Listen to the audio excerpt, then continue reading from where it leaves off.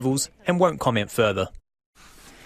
And that was Tom Taylor reporting. Netball New Zealand is aware Silver Ferns want to play in Australia's domestic netball competition, but they are standing firm on the rule that deters the move. One of the leading clubs in Australia's competition, the West Coast Fever, say they've had regular approaches from New Zealanders looking to cross the ditch. The General Manager of Performance and Pathway at the Fever, Sue Godian, believes that if Netball New Zealand allowed players to be recruited by Australian club sides, it would help improve the Silver Ferns' fortunes. They're testing the waters, and the conversations are that they want to challenge themselves, and they see Suncorp Super Netball as the avenue to do that.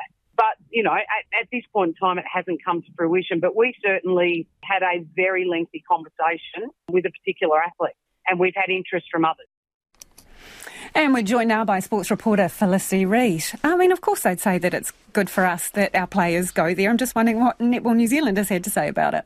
Well, Netball New Zealand, the policy is that in order to be selected for the Silver Ferns, you actually have to be signed up to an ANZ Premiership side. So, of course, that's quite a big deterrent. If you're wanting to represent New Zealand, you are having to play for one of the New Zealand domestic sides. And that rule has been around for quite a while. There has been a couple of exemptions for very experienced Silver Ferns who had the opportunity to play in the Australian competition. But when I put Sue Godian's comments to Netball New Zealand's head of high performance, Stephen Hotter, today, he said that he wanted to keep the exemption process in place. As you probably are aware, that would be around wanting to keep New Zealand's best players in New Zealand. And that is, they really think the strength of the New Zealand domestic competition will come from having those players here. He is aware that the ANZ Premiership does need a bit of a revamp in order to, keep up with what is going on in world netball. But he wants to make sure that these players still remain in New Zealand, so he's not opening up the door for them.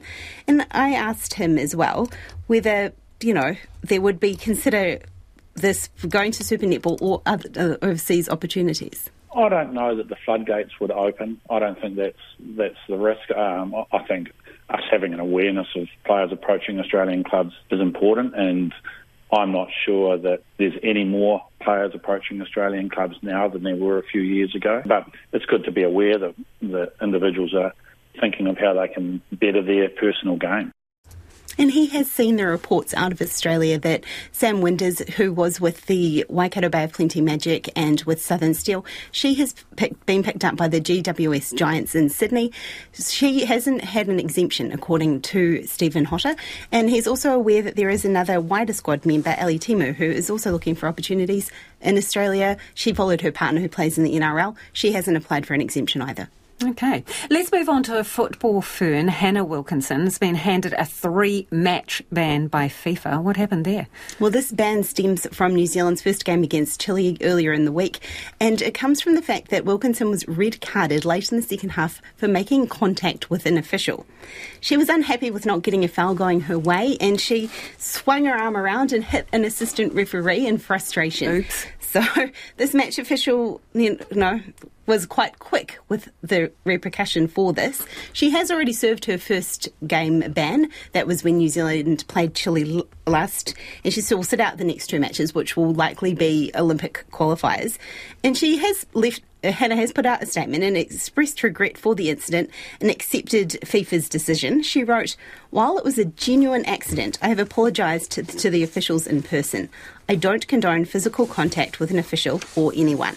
I had my back turned and was unaware how close she was at the time and fully regret that this has happened." It wasn't a good look. I mean, we probably know Hannah Wilkinson for scoring that goal in the Football World Cup here in Auckland. So this maybe has tarnished her a little bit, and it's obviously going to be a wee while till we see her again on the football field. Thank you, Felicity. That is our sports reporter, Felicity Reid there. Now, returning to our earlier story, as